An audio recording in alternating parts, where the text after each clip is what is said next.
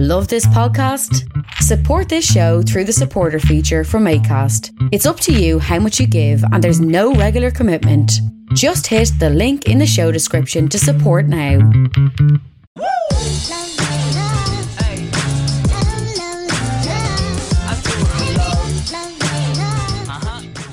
You're very welcome to another episode of the Scaling Your Business podcast. For this episode, we're back in Ireland, joined by Craig Dalton, the director of The Social Guys. Craig, you're very welcome to the show. How are you, Ryan? Thanks for having me. Yeah, I'm very good. Look, for this show, as I said before we started recording, focus on three main areas: early influences, challenges, and pivotal moments. So, with you, no different. You grew up in Dublin? I grew up in Wicklow, country boy. Wicklow. Family Okay. in Dublin. Yeah, I'm a Wicklow boy, so I live out just beside Greystones in Newtown Mount Kennedy. Beautiful. What was life like growing up there? Any standout favorite memories? Do you know what? I didn't appreciate Wicklow as much as I appreciate it now. Back then, you were rushing into the big city, rushing into the big smoke because you thought everything was going on there. Whereas now I'm the polar opposite. I love the idea of getting back to Wicklow because it's, it's less hectic. Growing up, pretty basic, like every kind of country town. You've got your pack of lads, you're walking around, you're standing outside chippers and kicking a ball off walls. To me, there's nothing too special about it. I loved it. Would I go back? Probably. But no, nothing too crazy, man. It's interesting because any guest I've had on that lives out in the country, so I'm on the borders. I live in a village called Ratoath, which is like 25 minutes from Dublin. Yeah. I had, I'm trying to think of his name, Dave Sherry from the Signature Group. Now he has his own company called Land and Expand. He's similar. He said he was from just out in the sticks. He didn't appreciate it. And as he grew older, he's a big fan of it now as well. So. I love it. Do you know what? It's funny because even when I'm down here with my partner or friends or whatever it may be, and even when I'm in Dublin or whatever it may be, I seem to know a select amount of people that nobody knows. So how do you know those? You say, well, I live there and I know him and I know his uncle and his sister and his cousin and whatever it may be. I suppose as you grow up, like, look, the freedom of running around and not having a care in the world is fantastic. It's obviously a little bit different to the inner city. I don't think we grow up differently in any way, shape or form. But as I've learned, by growing up, it's really enjoyable and it's really, really important to know that you have time to step back and kind of relax and breathe without having a building site on your head or without having 100 taxis flying by you. So for me, I really like it. And in the line of work that I've done and what I've always done over the last couple of years, it's very, very refreshing to come home after a heavy day where I could have met 10 or 15 people or been on 100 phone calls and to just know that I can walk down a forest or to know that I can just aimlessly walk with a pair of headphones in. It's really refreshing for the mindset. And then in terms of creativity and aligning my goals and my focus, it's perfect. I'm with you on that, man. I've lived in the city and I've spent most of my life outside the city. And when I lived in the city, I found myself, just because of the being in the city, out far more after work to socialize because there was nothing else to do than being at home is much more refreshing. Sticking with your early days before we move on to all sorts of business and marketing, juicy stuff. Who do you think had the biggest impact on you or inspired you the most while you were growing up? In general, this is a conversation that I'm well involved in on a daily basis because I'm involved in marketing. But if the word influence is thrown around quite a lot, influencer, influence, to me, an influence, I suppose, is someone that I've looked up to and someone that benefits me in some way, shape or form. And I look at things like my family, like my surrounding. There's no real moment for me where I turn around and say, well, that person made me do this and made me become that. I find, you're influenced by your environment. You're influenced by the people you're around. I have many a conversation with people around about the circle that we're within and the influence that those people have. But for me, early influences, I would say, are my family. Most definitely my family, because my dad gets up, he works hard. He works very hard and he's given us everything that we need to get to where we need to be in terms of going to college, getting cars, learning to drive, go to school. And then on the other side of the coin, you've got my mum, who would be quite caring. And she cares for elderly people, creches, and people with disabilities. So to me, there's a mix going on there. You've got my brother then, who's quite active. He plays sports. So for me, I've kind of got the best circle to be in. I've got my dad, who goes out and works hard. So in my eyes, I need to get out, I need to get up, I need to achieve, and I need to work hard to support the people around me in my future. On the other side of the coin, I've got my mum, who looks after people, who has a, you know, a sensitive soul and a soft side to her, which I've definitely found in my own life. And then I've got the likes of my brother, who's up, who's active, who's exercising. And that then for me is something that I would take forward and move on with. So in terms of, I suppose, when you speak to anyone that's involved in business, whether it's a startup or an entrepreneur or whatever it may be, they will always say, oh, well, I like him and I watch videos of him and that's what I aspire to be. I firmly believe it's the environment that I'm in, and that is the influence as to who I am and what I will become. And as my environment changes and my circle changes, I might get bigger, better, faster, stronger, or the polar opposite.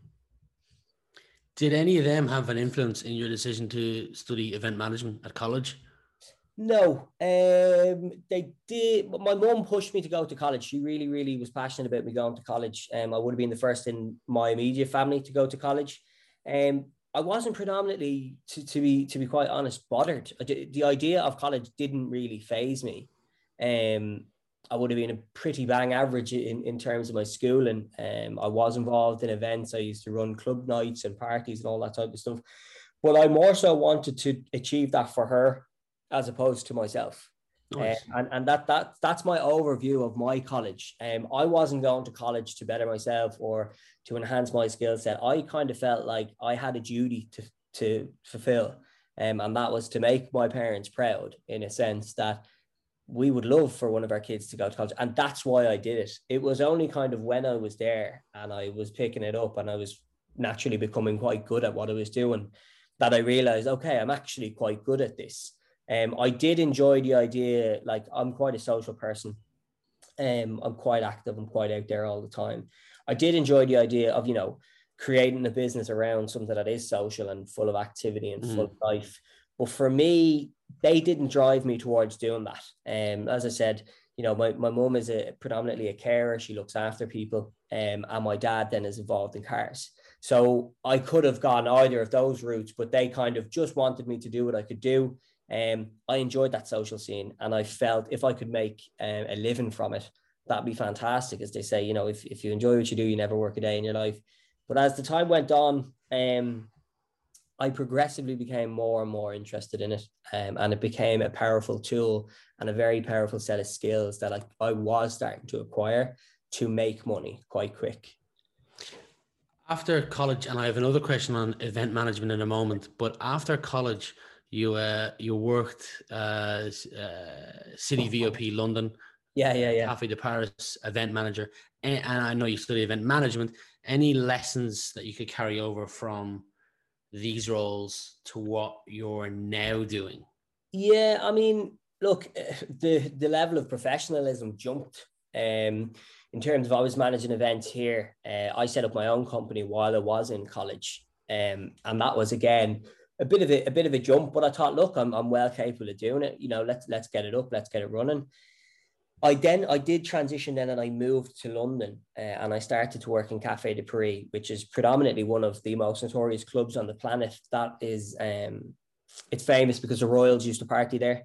With some massive names there. I think the first night I arrived there, Wolf of Wall Street was just finished. Margot Robbie and the likes were all drinking, and I was like, whoa, this is a big deal.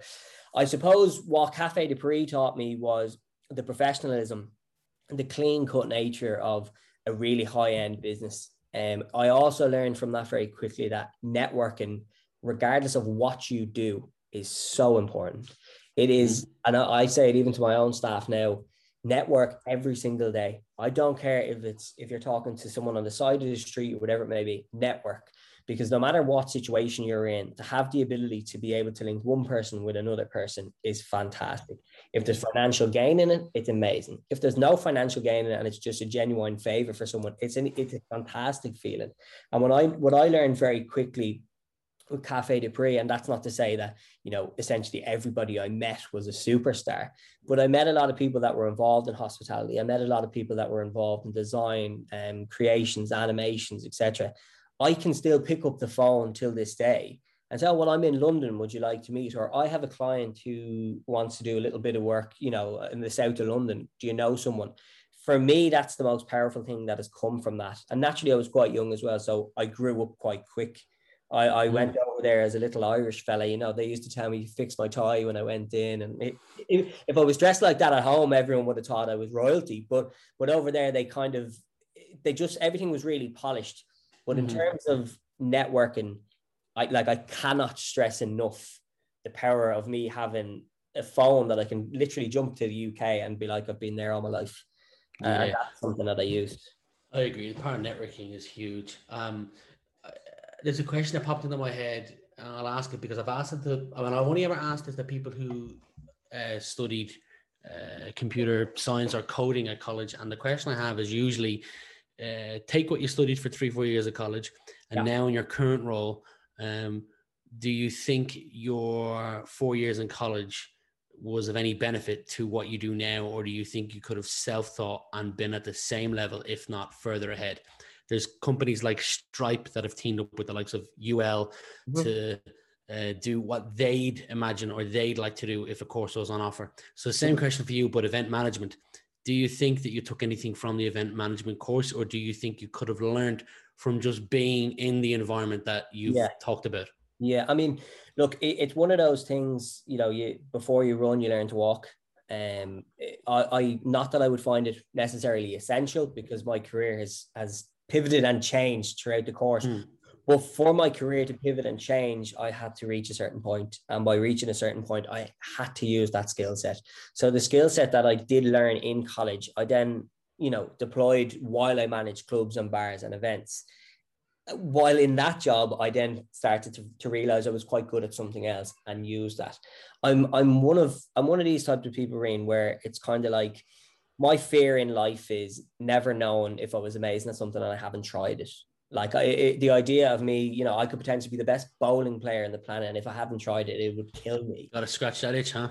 Yeah, literally. And that's kind of the story of my life. But for me, and I know that is a very common question. And in terms of when young people are looking at things, you know, do I need to go to college? Can I teach myself these things?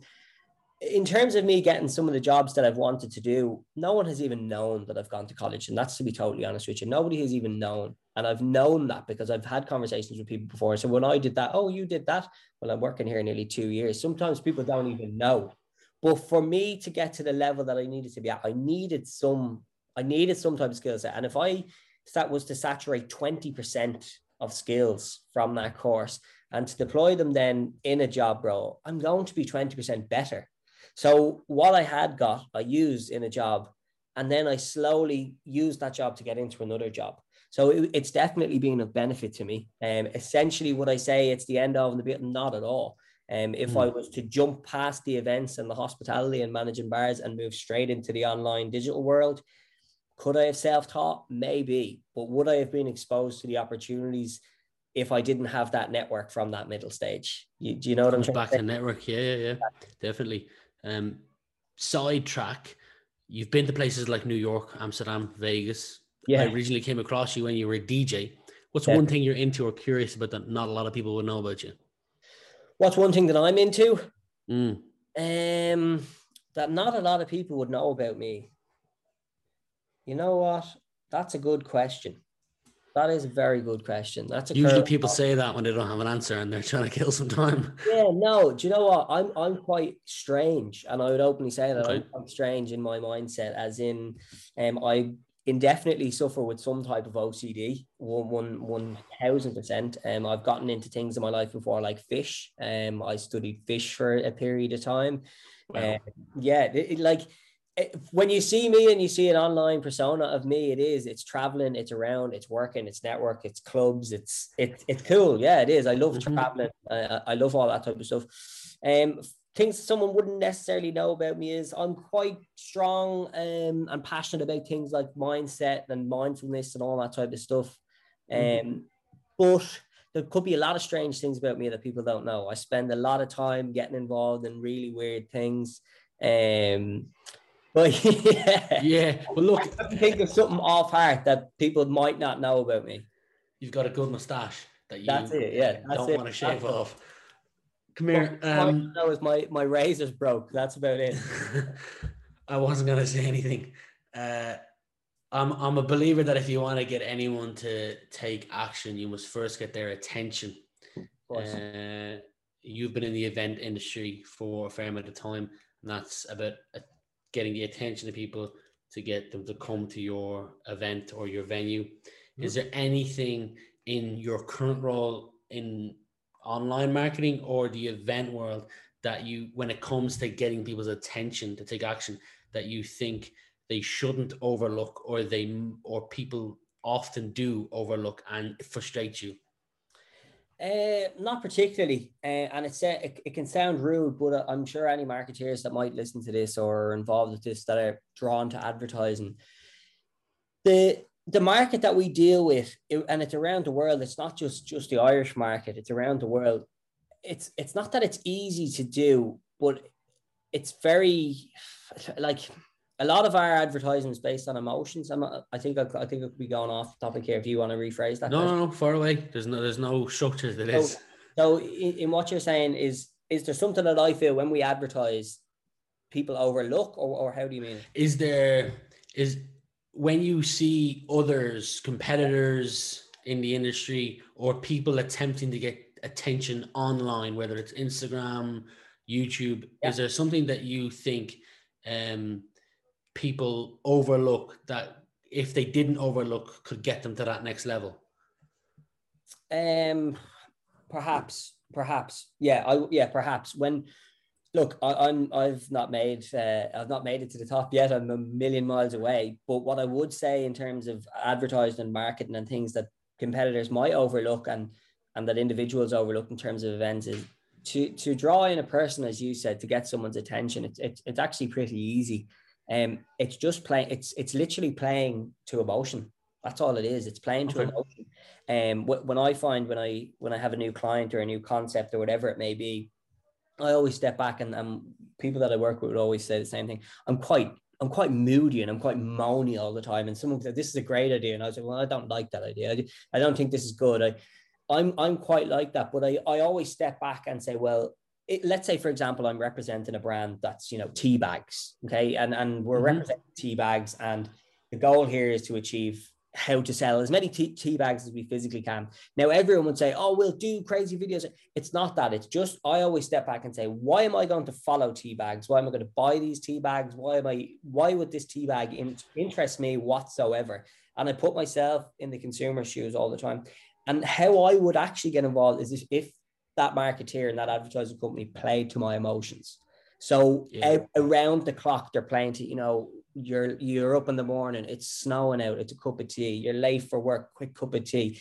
That's the type of stuff that sometimes people overlook. And they think, we'll splash out this picture of a tea bag up on the Eiffel Tower or something crazy. But to me, to actually sell and to actually stop someone in their tracks is always play to their emotion. Because what me and you are thinking right now, the person next door is thinking the exact same. Like, the person next door to me is thinking they're hungry. So the best way to advertise now is play on his emotions. The person beside that is thinking, I'm going to go for a run. Advertisers need to play on, okay, well, we're going to sell gym gear, but we're selling it on your mood. I try to base everything around mood and the way people would consume, as opposed to having the most outlandish, stupid form of advertising. It's a necessity. If call to action, as you said, if I want something, I have to feel that I want it. If I'm going to follow something, I have to feel that I need to follow it. I'm not just going to follow it for the sake of it. I'm not just going to buy it for the sake of it. If you go and buy yourself Apple earphones, you're buying them because I feel the need to have these and I don't want a dangly wire. So they've played to your emotions. They've built that concept around what Rian needs. Do you know that type of way? You're involved in Cardboard Magic. Yeah. You got a nice bit of PR come Christmas time on the Late Late Show, and you've mentioned you can mention this publicly as well to me off air. A couple of names of people that have given the company shout outs. Do you mainly focus on that as a strategy? I'm going to use the word influencers, or getting the attention of people who have large audiences to then echo the brand, or is it that mixed with paid media, that mixed with X, Y, and Z? What's your strategy from when this product first landed on your desk to going, here's how I'm going to get this out to the public? Well, for me, Cardboard Magic was a a product that I was very passionate because I passionate about, shall I say, because I wanted to jump from late night events, clubs and bars to a more child friendly, color based environment. I think it would have been the best situation for me physically and mentally to be involved in that environment at that time, going through a lockdown. In terms of my strategy to blow up Cardboard Magic, it wasn't easy. I spent an awful lot of time blowing the product up, and I still do every single day of the week. It's become something that's very passionate to me, and obviously I'm heavily involved. But what happened with Cardboard Magic was my budget at the start wasn't allocated. Like, this wasn't going to be the next big thing. It was kind of, this will keep people busy. It would be fantastic if it was to blow up, but the budget in terms of advertising was non-existent. But what I did have was product. So if I didn't have the avenue of, finance and heavily based paid content, I knew I had product sitting there. So the best way to get product out is to give product for other people to demonstrate product. So for me, I would have always kind of argued, well, you don't really know how effective influencer marketing is. And I always argue, and to this day, like, people tend to give influencers a bit of stick. It's a hard job. It's a very hard job what they're trying to do. They're trying to build content around a brand that's focused at themselves to generate some money. And I have to give them all credit for what they do. But for me, it was difficult because you couldn't track the metrics, and it was hard unless you were doing discount codes. Because if I was to give you a product read and you were to advertise it, but in the same day I was advertising the same product and 20 sales came in, I wouldn't know if you've got 0 and I've got 20, or it could have been, 50-50. So for me, it was a real, I have to trial and test it. Initially, to get off the ground, I focused on influencers, but I didn't have this malicious agenda to be like, here's a free, talk about it. It was actually at the stage of, let's get this into every kid's hands. Like, this is going to be great. Like, they're away from screens. They're not looking at iPads. They're not playing Candy Crush for 6 hours for peace and quiet. It was like, they're actually crawling around walls. They're painting things. They're building things. I focused quite heavily on charities. We got stuff into hospitals, hospices, autism centers. Like, it was a real, like, everyone is in this together. It was the perfect product at the perfect time with the perfect market. And for me, it wasn't just a case of, let's just throw it to influencers. Everybody's involved. I actually couldn't care less if you were the most famous individual on planet Earth or you live down the road. It was, everybody's involved. You get the same toy. There's no royalty. There's no added treatments if you've got 100,000 followers. There was nothing like that. The idea was, the budget wasn't there to advertise. So if I could get it to a big name to showcase it, I could then hit every household in the country that could actually see it. And then in turn, their kids would then see it. So it was a kind of a real win-win for everybody. The influencers played their part in what they do best. They generated good content. They showcased it. Their kids had activity. And then the people, the everyday kind of person who isn't involved in the influencing world, would see it. And then again, take it home, create their own content and play with their own kids. As time moved on, naturally you can't depend on the likes of influencers, and I have had to allocate budgets in terms of, paid content and moving across the sea. And we've moved across to the US at the moment, which naturally is the most marketed country and continent in the planet. I think the price of screen impressions in the US is nearly 4 or 5 times as expensive as it would be on this side of the world. So yeah, so naturally you have to try and throw a few quid at it. That old saying of, it's tough to crack America. I'm going through that right now. You're experiencing, yeah. Bringing you back to Ireland for a moment. I know we've got international listeners. I know in Ireland it's called the Leaving Certificate. England, A levels. I don't know what it's called in America. SATs maybe. What if you could add one mandatory subject for the Leaving Certificate? What would that be? I would say physical education. People always say weird one, but I have known people across many sectors. I do believe that the Leaving Cert is a great test of time. It is to a degree, but there is certain things that I don't agree with. I don't feel that we're tested accordingly as to how we deal with life going forward.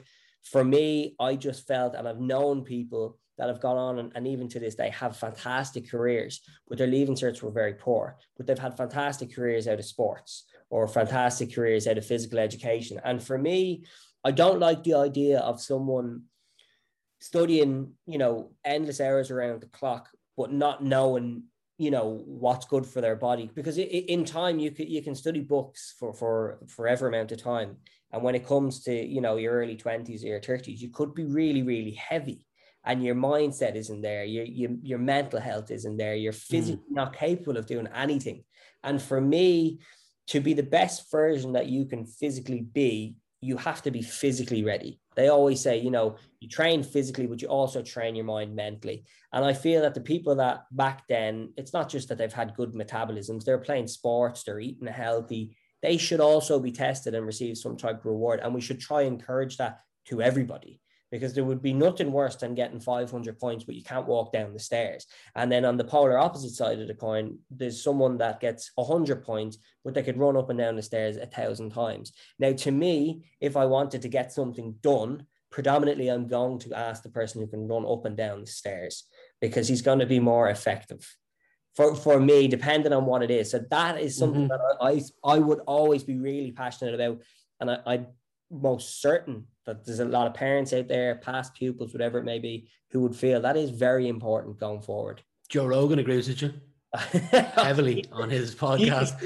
Gee, you couldn't have picked anyone worse. I like Joe. Joe's a good guy. Actually, interesting enough, stick on this for a second. Gym's opened up back again this week in Ireland, and I don't know what gym you're part of, but I'm part of a gym called Gym Plus in Ashburn, and you have to log on to your app and then pick a slot, but you can't pick a slot for more than 3 days out, so you don't hog the whole week. Okay. So I picked slots Monday, Tuesday, Wednesday in the mornings, and then I went on Monday morning. And the first session back, I was kind of frustrated, because I was like, shit, man. I went at 8 a.m. because I couldn't get a slot at 7 a.m. And I was like, I'm eating into my working day here. Yeah. This is not good. I should be at my desk doing work. But then when I thought of it, when I went on Tuesday, I was like, actually, this is part of my work. Absolutely. I need to make sure I have a good, strong mindset and I'm in a good place and I've got something done at the start of the day. So I view that now as a key aspect of the working day. So I'm with you on your choice of subject. Yeah, no, yeah, I firmly agree. And I more so agree now, because in the last year, before COVID hit, I was training for a triathlon. Before the triathlon, I was mad into my weights. Now, I couldn't run up the stairs because I thought it was great, but it was actually unfit. But what I've learned over the last year is I've gone from a small t-shirt to a large. I've gone from a 30-inch jeans to a 34. And I went and I spent the last year working, eating, sleeping, working, eating, sleeping, with no times for runs in the evening, because let's be honest, after 1,000 emails, 1,000 calls, I'm not going running anywhere other than bed. So that was a very important pillar of my day and my life for a long period of time. And now that it was taken away from us, I suppose, for the last year for obvious reasons, but I could not agree more. And it complements my theory on why I feel it's so important in terms of actual education and exams. When I go to the gym, whether I'm in the gym at 6 a.m. or in the evening, I am a different person. I'm so clear on what I want to do, what I want to achieve. How, today, I'm boxing things off at a really fast rate because I know I'm training this evening. And then I'll finish training and I'll be very happy. And I'll have a lovely evening with my girlfriend. Whereas if I finish work, I eat my food, all I want to do then is sleep. So for me, exactly what you're saying. That is, if not one of the most important things you can do, even if it's a 10-minute walk, is to clear your head, think, be focused, and actually have a goal. That's another goal that you can incorporate within your business. 3 questions left for you, Craig. First one is, I have this thing called a cookbook. It's not like a recipe book to bake the perfect cake, but it is essentially just a list of daily activities that I need to get done to make sure I keep my pipeline healthy and revenue growing at a steady rate, not looking for hockey stick growth. So same question to you. When you're looking at building a daily, weekly, or monthly cookbook to make sure that you and your co-partner continue to build the social guys, what's in there? Is there networking, referrals, going to online events? What are the key things that you think you couldn't exclude? Yeah, to be totally honest, myself and Cormac, when we set up the social, we've actually recently set up another business. It's called the Waffler now, which is a food business, and we've just not been talking about it because it's a side project that we kind of have. And so we're kind of spread at the moment. We're spread across a full agency, and then we've got a food business as well. And in terms of us and with the social guys, our priority and things you wouldn't exclude would be the likes of our staff, because there's so many things that they do for us that we will physically never get done or get to. And they keep us in track, they keep us intact. And if we're going to miss something, if we're late, if we've forgotten about something, they are there. So they would always be in our cookbook. On top of that, then I spend quite a lot of time dealing with clients, as opposed to, boxing off an hour. I'm quite accessible. Some people say it's a bad thing, but I'm quite accessible. So we spend a lot of time dealing with our clients, and we kind of get to know them as friends as well. So in terms of our agency and how we manage people's businesses and their brands, there's no point in us being really, really formal to a degree and send them a report at the end of the month and then the occasional text, because at the end of the day, they're the person who's producing the product. They're the person who had the initial vision and the view of where it should be and what it can become. So in terms of our cookbook, our staff are one of the most important ingredients, and we spend an awful lot of time building relationships with our clients. Again, what you'll find with marketing is your metrics and your reporting is absolutely vital in terms of showcasing people's bang for buck.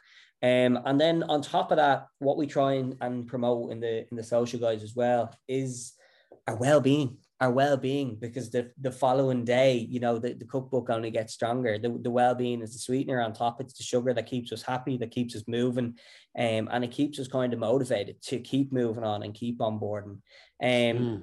Look, like any business, we naturally look and want growth, and we want to see things, on the rise. But like anything, it's like a house. The fundamentals and the bricks have to be there. And I come in every day and I write down, the foundations, exactly what I'm saying to you: our clients, our staff, our happiness, our well-being, and then the produce of our work. And then when those things are ticked off and boxed off, we focus on, generating new sales, building new concepts, building new brands. But the fundamentals have to be locked in before I start any day. Your loved ones are all safe, but your house is burning down and you can only save one item. What one item is that going to be? That would be my family and my friends. Yeah. As I was saying to you there, even before we jumped on this call, you can work so hard and, have everything you want, but at the end of the day, it is all material objects. I think a lot of people tend, when they do work and achieve everything they want to achieve, it's because they enjoy working. They enjoy the idea of working, and it's a hobby and it's a pastime, and they make money from it, and it's fantastic. But regardless of what way you want to look at it, I know myself and Cormac over the last year have kind of set up 2 to 3 businesses that are startups with a lot of stress and a lot of crap, tough times and some fantastic times. But when things do get quite rocky or quite rough, those same people are always there. They are always there, and they'll pick you up. So if that house burnt down, those same people are going to be on the phone or beside you the next day to go and build another house. I know over the last few months with our own business, we've experienced some hardships. And look, it's part of learning, it's part of growing. But those same people are there to kick me on. When I feel I'm not getting where I want to be, I'm hitting a wall, this is difficult, those same people are the people that would say to me, you know what to do. You're the one that can control this, go and get it done. And that motivation could have me 10 houses down the line, I hope. Last question, and we'll leave it there, is I'd like you to imagine we're talking as if it's now the year 2030 and you're looking back on the last decade. You can answer this personally, professionally, combination of both. But imagining it's the year 2030, what would you like to be looking back on? I like the idea of opportunity, not just for myself. I'd like obviously to be quite comfortable. I'd like my family to be comfortable, but I like the idea of opportunity, something that I've always enjoyed. When I go on a journey, I like to bring other people on a journey with me. It might be a journey to nowhere, or it might be a journey to somewhere fantastic.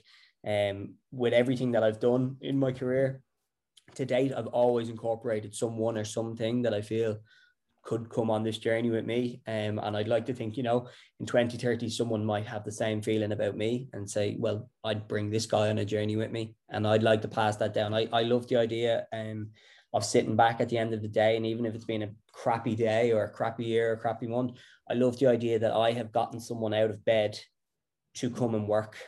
I love the idea that I've gotten someone up to learn. I love the idea that I am orchestrating some of these things, and I love the idea that we're all moving forward. So that's something that I relish in. I like it. Well, for today, we'll leave it there, Craig. Thank you very much for being my guest, and I wish you nothing but continued success going forward.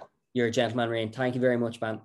If young Metro don't trust you, I'm gonna show you. Beautiful morning, you're the sun of my morning bed.